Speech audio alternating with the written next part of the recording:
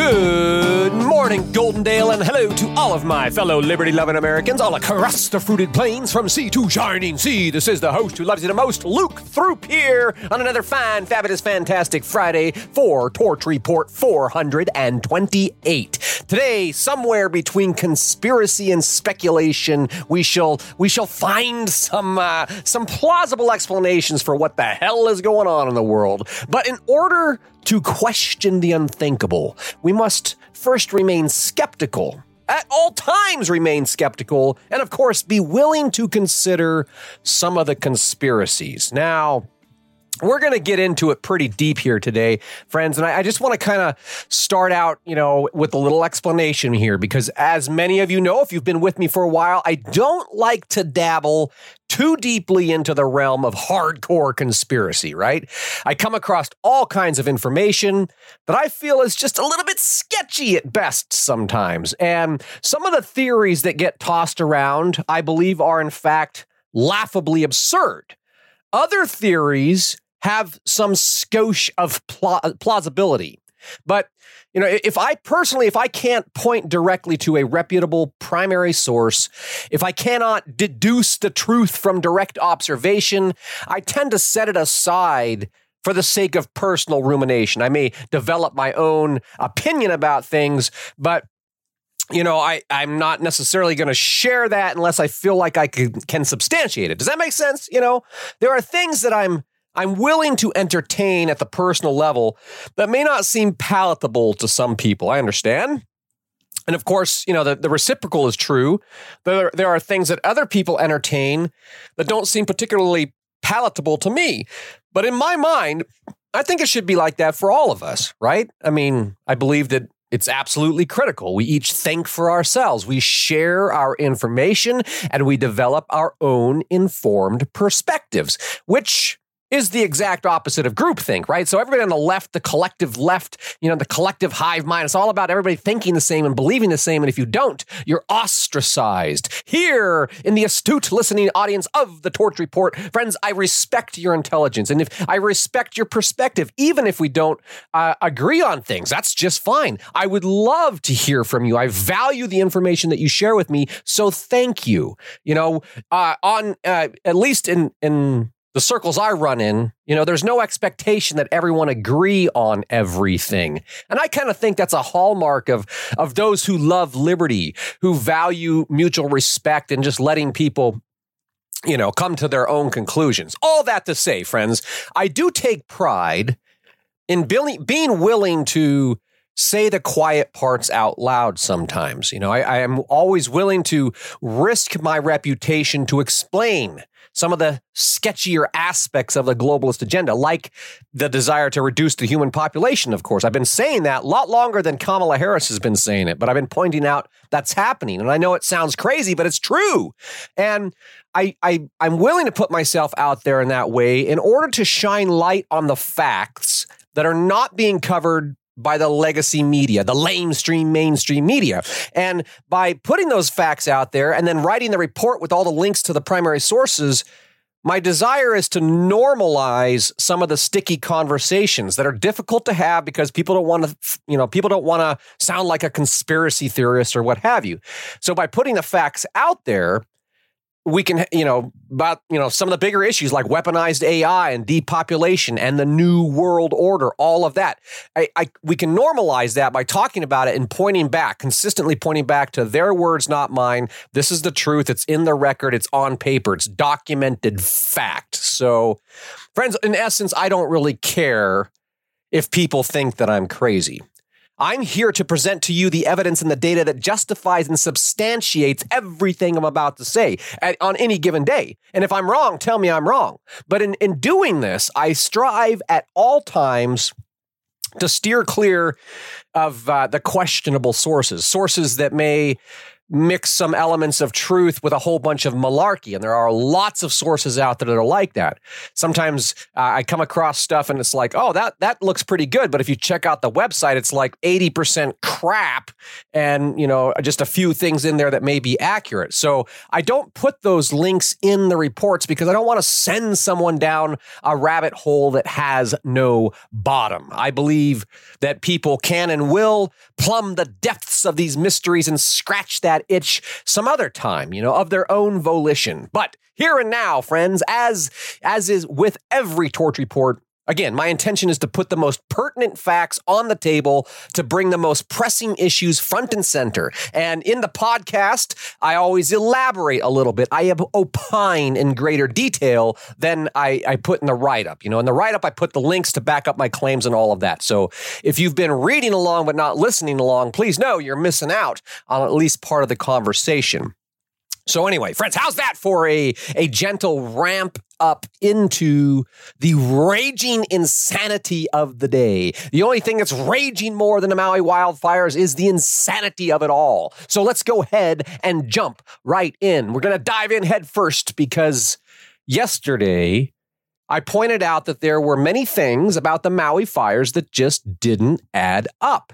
And as it turns out, there are plenty of other people out there picking up on some of these same things. And this led to some very interesting information coming my way, right? And as I started digging into what other people's perspectives were on this, there's consensus in certain circles that this whole thing in Lahaina and all that is really evidence of a direct energy weapon attack, a DEW, a direct energy weapon attack against one of the most popular tourist destinations in the world. And the explanation for that is, hey, what better way to bolster the drooping climate crisis narrative, right? I mean, Al Gore's hockey stick didn't come true. Greta Thunberg, all of her, hysterical screeching hasn't come true. So they're kind of boosting it up a little bit. How about just scorching an entire historic popular destination with, say, a direct energy weapon? Now, friends, I am aware that on its face, the assertion that some entity, that some state actor actually scorched this historic Hawaiian village with a direct energy weapon, I know that sounds absolutely, completely outrageous. Luke, it's preposterous. It's absurd. But, friends, is it really? I know that anyone who sticks fairly close to Fox News or some of the other closer to the mainstream outlets would be likely to see this talk of directed energy weapons as unhinged crackpot conspiracy. So I just want to, tip my hat to that crowd. I know that because I've spent most of my life in that crowd. So I'm not judging. Most of the time you're out there working, bing, bopping along, you pick up a little news here and there. You can discern what comes from the left and the right, but maybe, people didn't realize that Fox and CNN they've got the same boss and all that kind of stuff. But there is other information out there that's not covered in any of the mainstream outlets. And that's what we're going to get into today.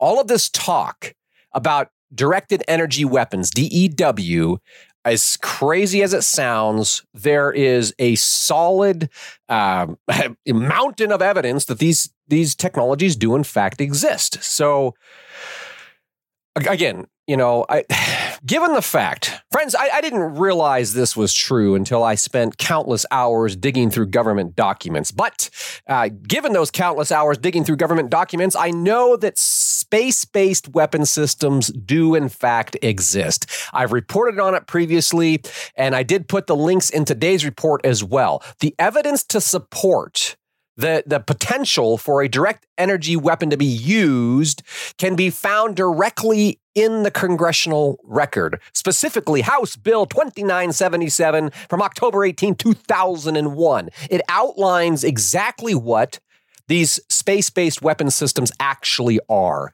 And it says the term weapon and weapon systems means a device capable of any of the following: damaging or destroying an object, whether it's in outer space or the atmosphere of the Earth.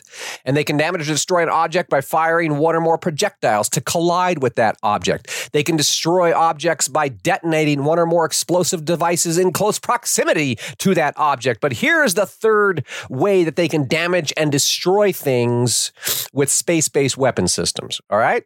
The way that they can destroy things is by directing a source of energy. I'm reading directly from the congressional record. They can damage and destroy an object by directing a source of energy, including molecular or atomic energy, subatomic particle beams, electromagnetic radiation, plasma, extremely low frequencies, ultra low frequencies. This is the ELF and the ULF energy radiation. They can direct these energies, okay, against whatever object they want, what other person or population, it goes on to say other words. And then they also add this cool little part here. It says, or any other unacknowledged or yet undeveloped means. Okay, that's, just to set the record straight. This is coming straight out of the Space Preservation Act of 2001, specifically discussing directed energy weapon systems that may or may not be space-based. All this directing molecular and atomic energy and subatomic particle beams and electromagnetic radiation and plasma beams and stuff. I mean, if that's not enough to stimulate some curiosity there, to get your, perk your ear, like, what the hell are they doing up there? Friends, all of this stuff has been on the record. It's a lot to chew on, but this is information that's coming from 20 years ago.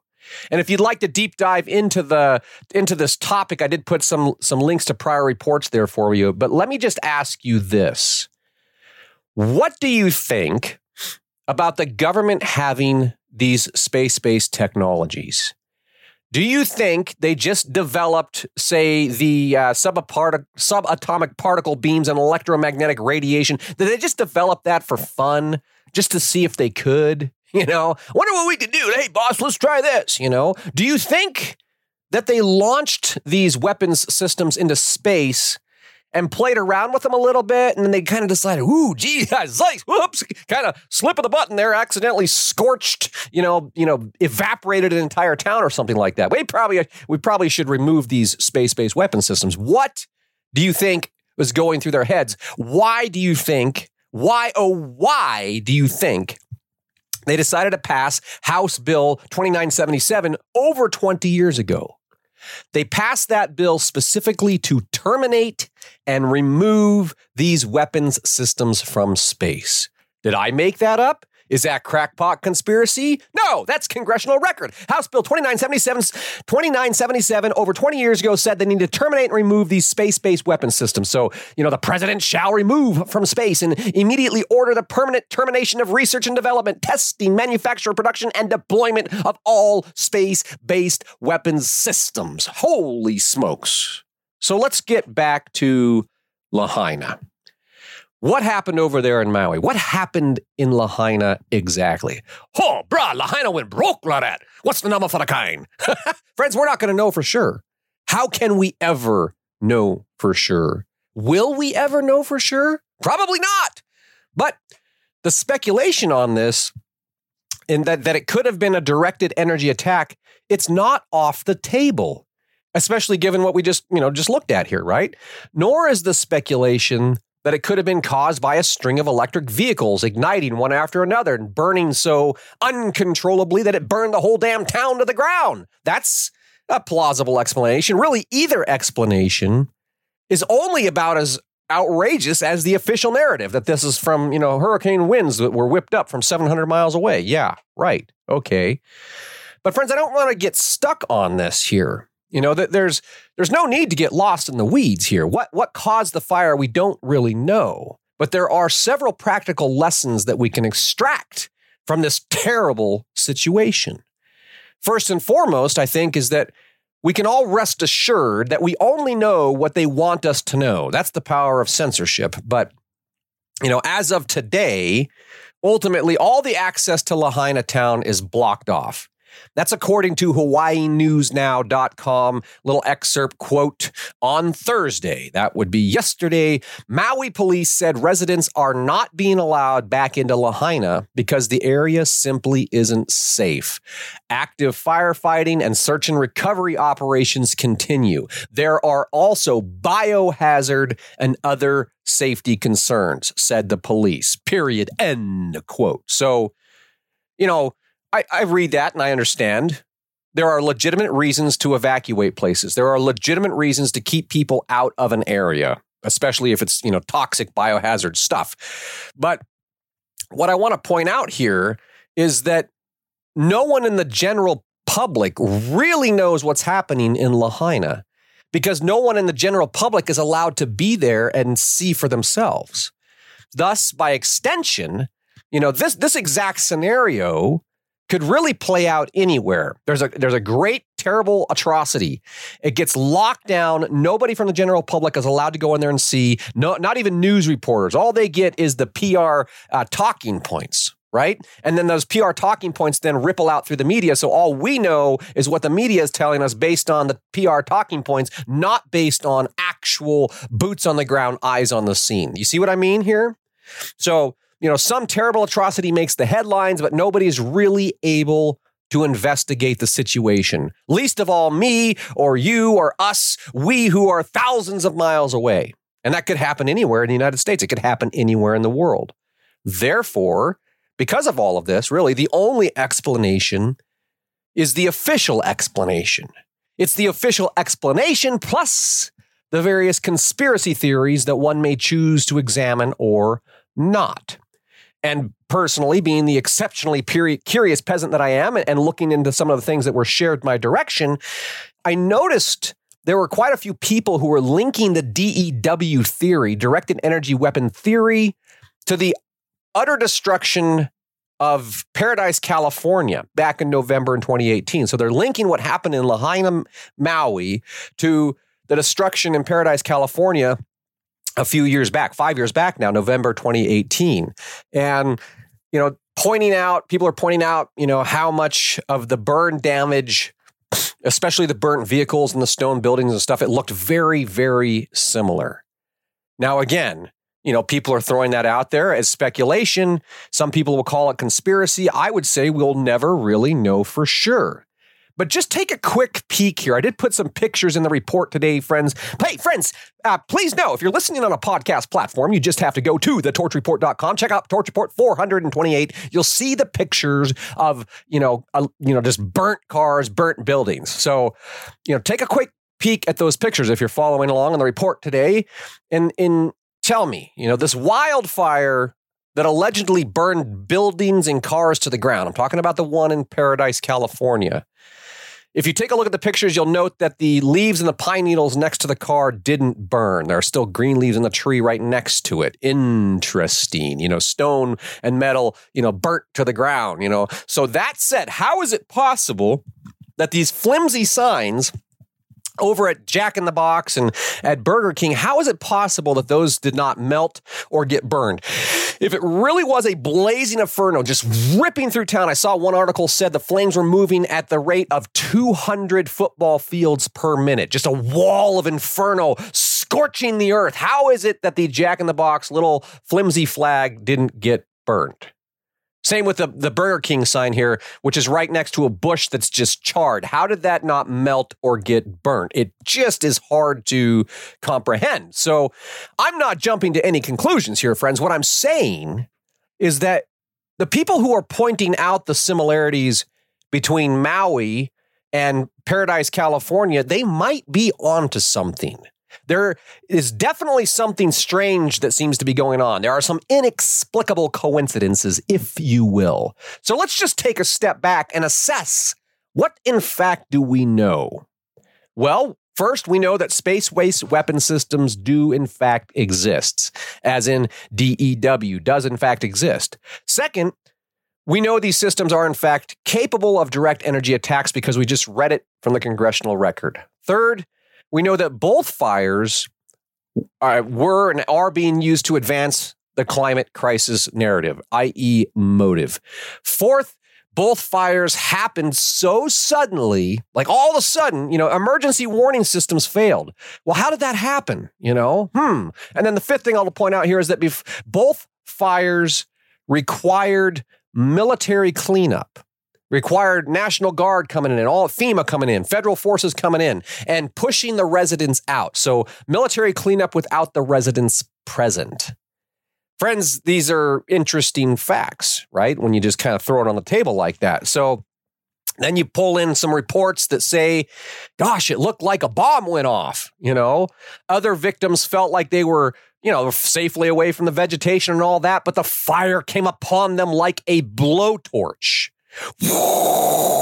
Blowtorch, right? And so, I'm sure it's just all circumstantial, friends, but doesn't it make one curious? How did these massive fires suddenly spring out of nowhere without setting off the early warning systems, kind of like a bomb going off, and then scorch the entire towns to the ground just like a blowtorch, while simultaneously leaving some highly flammable items strangely untouched? I don't know. Never mind all of that, friends.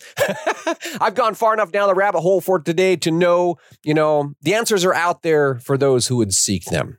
But I think, warning here, the excursion into these alternate interpretations of reality. Really, this is not for the faint of heart. Just remember one thing, friends. We only know what they want us to know unless we have the courage to question everything. And as fun as it is to dig into the happenings, to poke around the propaganda in search of truth and do our best to refute the warped official narrative, friends, sometimes the best thing we can do is just let it lie. Walk away and embrace today. Be grateful you haven't been zapped by a space-based weapon or struck by a bolt of lightning, friends. As long as you are not in Lahaina, chances are life is still good. So get out there and make the most of it. And that is the message of my heart for today. Friends, if you're enjoying this podcast, please take the time to find that little heart on the website. Click the heart and give me some love. Subscribe if you have not subscribed already. And of course, the greatest honor of all is if you share this podcast with everyone you know. Get out there and embrace the rest of this fine, fabulous, fantastic Friday. And I'll look forward to talking to you again soon.